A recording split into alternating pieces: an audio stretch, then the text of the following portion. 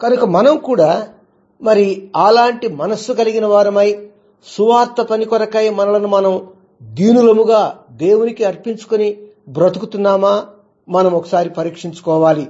అలాగే 15వ వచనానికి వచ్చినప్పుడు పౌలు గారు అంటాడు, నేను సువార్త ప్రకటించడానికి సిద్ధంగా ఉన్నాను, రోమాలో ఉన్న మీకు కూడా సువార్త ప్రకటించడానికి సిద్ధంగా ఉన్నాను. అంటే రోమాలో తనకు కలగబోయే శ్రమలు, తాను పొందబోయే ఖైదు, ఇవన్నీ కూడా మరి ముందుగానే ఎరిగిన వాడుగా ఈ మాట చెప్తున్నాడా అని అనిపిస్తూ ఉంది.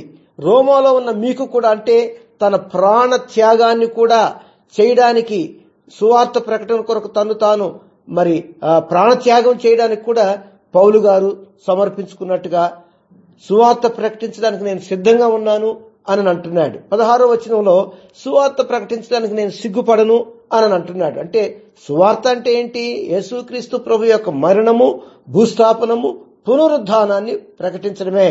కొరింథీ సంఘానికి రాస్తూ మొదటి పత్రిక 15వ అధ్యాయం మొదటి 4 వచనాలు కూడా ఆ మాటని పౌలు గారు తెలియజేస్తాడు.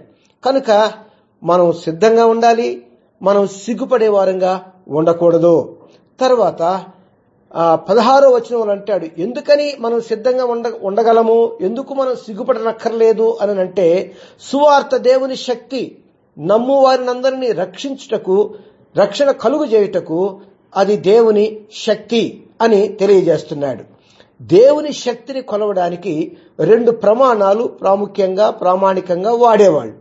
పాత నిబంధన గ్రంథంలో దేవుని ప్రజలైన ఇశ్రాయేలీలు ఐగుప్తు యొక్క బానిసత్వము నుండి విడుదల కలిగించడానికి దేవుడు ప్రదర్శించినటువంటి బలం నిర్గమకాండము 14-15 అధ్యాయాల్లో తెలియచేయబడింది.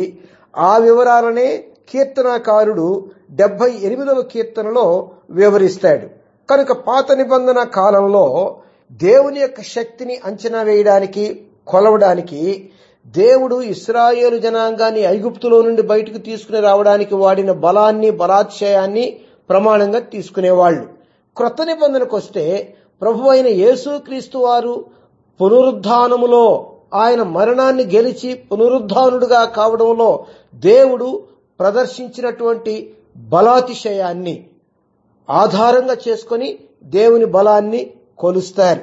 అందుకనే పౌలు గారు ఎఫెసీయులకు రాసిన పత్రిక 1వ అధ్యాయం 20వ వచనములో యేసుక్రీస్తును మృతులలో నుండి లేపుట ద్వారా దేవుడు తన బలాతిశయాన్ని ప్రదర్శించాడు అన్న మాటని ప్రస్తావిస్తాడు. కనుక సువార్త దేవుని శక్తి మూల భాష గ్రీకు భాషలో ఈ శక్తి అనే మాటని డ్యూనోమిస్ అనే మాటతో తెలియజేశారు. గ్రీకు భాషలో డ్యూనామిస్ అనే మాట వాడారు. ఆ డ్యూనామిస్ అనే గ్రీకు భాషలోని మాటలో నుండే ఇంగ్లీష్ భాషలోని 2 మాటలు డైనమైట్ అనే మాట వచ్చింది. డైనమైట్ కూడా ఒక శక్తే. ఏమి శక్తి అది? మానవులను నాశనం చేసే శక్తి, పేలుడు పదార్థం, అది విచ్ఛిన్నపరిచే శక్తి, నాశన పరిచే శక్తి. రెండవదిగా డైనమో అనే మాట కూడా వచ్చింది. డ్యూనామిస్ అనే గ్రీకు మాటలో నుండి డైనమో అనే మాట వచ్చింది. డైనమో అంటే ఏంటి? యాంత్రిక శక్తిని విద్యుత్ శక్తిగా మార్చే యంత్రం.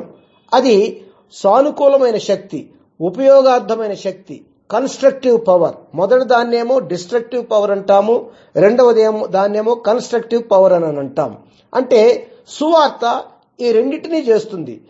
నమ్మిన వారిని రక్షిస్తుంది, ఒకవేళ నమ్మకపోతే వారు నాశనానికి వెళతారు అన్నటువంటి సత్యాన్ని ఈ శక్తి ద్వారా తెలియజేయబడతా ఉంది. అందుకనే అపొస్తలుడైన పౌలు గారు కొరింథీ సంఘానికి రాస్తూ మొదటి పత్రిక 18వ వచనములో సిలువను గూర్చిన వార్త నశించుతున్న వారికి వెరితనము గాని, రక్షించబడుతున్న మనకు దేవుని శక్తి అని వివరించాడు. రెండవదిగా సువార్త దేవుని నీతిని కలిగిస్తుంది అన్న విషయాన్ని 17వ వచనంలో, రోమీయులకు రాసిన పత్రిక 1వ అధ్యాయం 17వ వచనంలో తెలియజేస్తాడు. అంటే మానవులందరూ కూడా పాపము చేసినందువలన వారు దేవుని దృష్టిలో దిగంబరులుగా, వస్త్రహీనులుగా కనబడుతున్నారు. మరి నీతిని ధరించడము అంటే సరి అయిన వస్త్రాలు, సిగ్గు కనబడకుండా మనం ధరించుకునే వస్త్రాలు అని అర్థం. మరి మానవులందరూ కూడా పాపులమని ఎరిగి దేవుని దృష్టిలో మన పాపాన్ని బట్టి మనం దిగంబరులుగా, మనం వస్త్రహీనులుగా కనబడుతున్నామని ఎరిగి తమ సొంత నీతి కార్యాలు, పుణ్య కార్యాలు, దాన ధర్మాలు లేక భక్తి మార్గంలో చేసే కార్యాలు, వాటి ద్వారా తమ యొక్క దిగంబరత్వాన్ని, తమ యొక్క వస్త్రహీనతను కప్పుకోగలవులే అని అనుకుంటారు వాళ్ళు. కానీ దేవుని వాక్యం బైబిల్ గ్రంథం యెషయా గ్రంథం 64వ అధ్యాయం 6వ వచనంలో మన నీతి క్రియలన్నీ దేవుని దృష్టికి మురికి గుడ్డలుగా కనబడుతున్నాయి అని అక్కడ తెలియజేస్తున్నాడు. కనుక ఏ విధము చేతనైనా మానవుడు దేవుని నీతిని ధరించాలి అనంటే ఖచ్చితంగా మానవులు పాపం విషయమై పశ్చాత్తాపముతో యేసుక్రీస్తు ప్రభువునందు విశ్వాసము ద్వారా పాపమును ఒప్పుకొని యేసుక్రీస్తు ప్రభు రక్తము ద్వారా కడగబడి క్షమించబడితేనే మనము నీతిమంతులముగా లేక దేవుని నీతి చేత కప్పబడిన వారముగా ఉండగలుగుతాం. అందుకనే రోమీయులకు రాసిన పత్రికలో ఈ విషయాన్నంతటినీ సంక్షిప్తంగా సంగ్రహంగా పౌలు గారు తెలియజేస్తూ మొట్టమొదటిగా దేవుడు నీతిమంతుడు అన్న విషయాన్ని తెలియజేస్తాడు. రెండవదిగా దేవుడు నీతిమంతుడు కనుక మానవులందరూ కూడా నీతిమంతులుగానే ఉండాలి అని దేవుడు కోరుతున్నాడు. కానీ మానవులు పాపము చేత వారు నీతిమంతులుగా దేవుని దృష్టిలో కనబడడం లేదు. వారు అవినీతిమంతులుగా కనబడతా ఉన్నారు. అందుకనే అందరూ పాపము చేసి దేవుడు అనుగ్రహించు మహిమను పొందలేకపోతున్నారు అని రోమీయులకు రాసిన పత్రిక 3వ అధ్యాయం 20వ వచనంలో మనం చూస్తాం. కనుక అలాంటి అవినీతి పరులైనటువంటి మానవులు దేవుని నీతి చేత కప్పబడాలి. అది ప్రభువైన యేసుక్రీస్తునందలి విశ్వాసమును బట్టి పాప క్షమాపణనిచ్చి ఆయన పరిశుద్ధ రక్తము చేత మనల్ని కడిగట ద్వారా దేవుడు తన నీతి చేత మనల్ని కప్పుతాడు అని మనం తెలుసుకోగలుగుతున్నాం.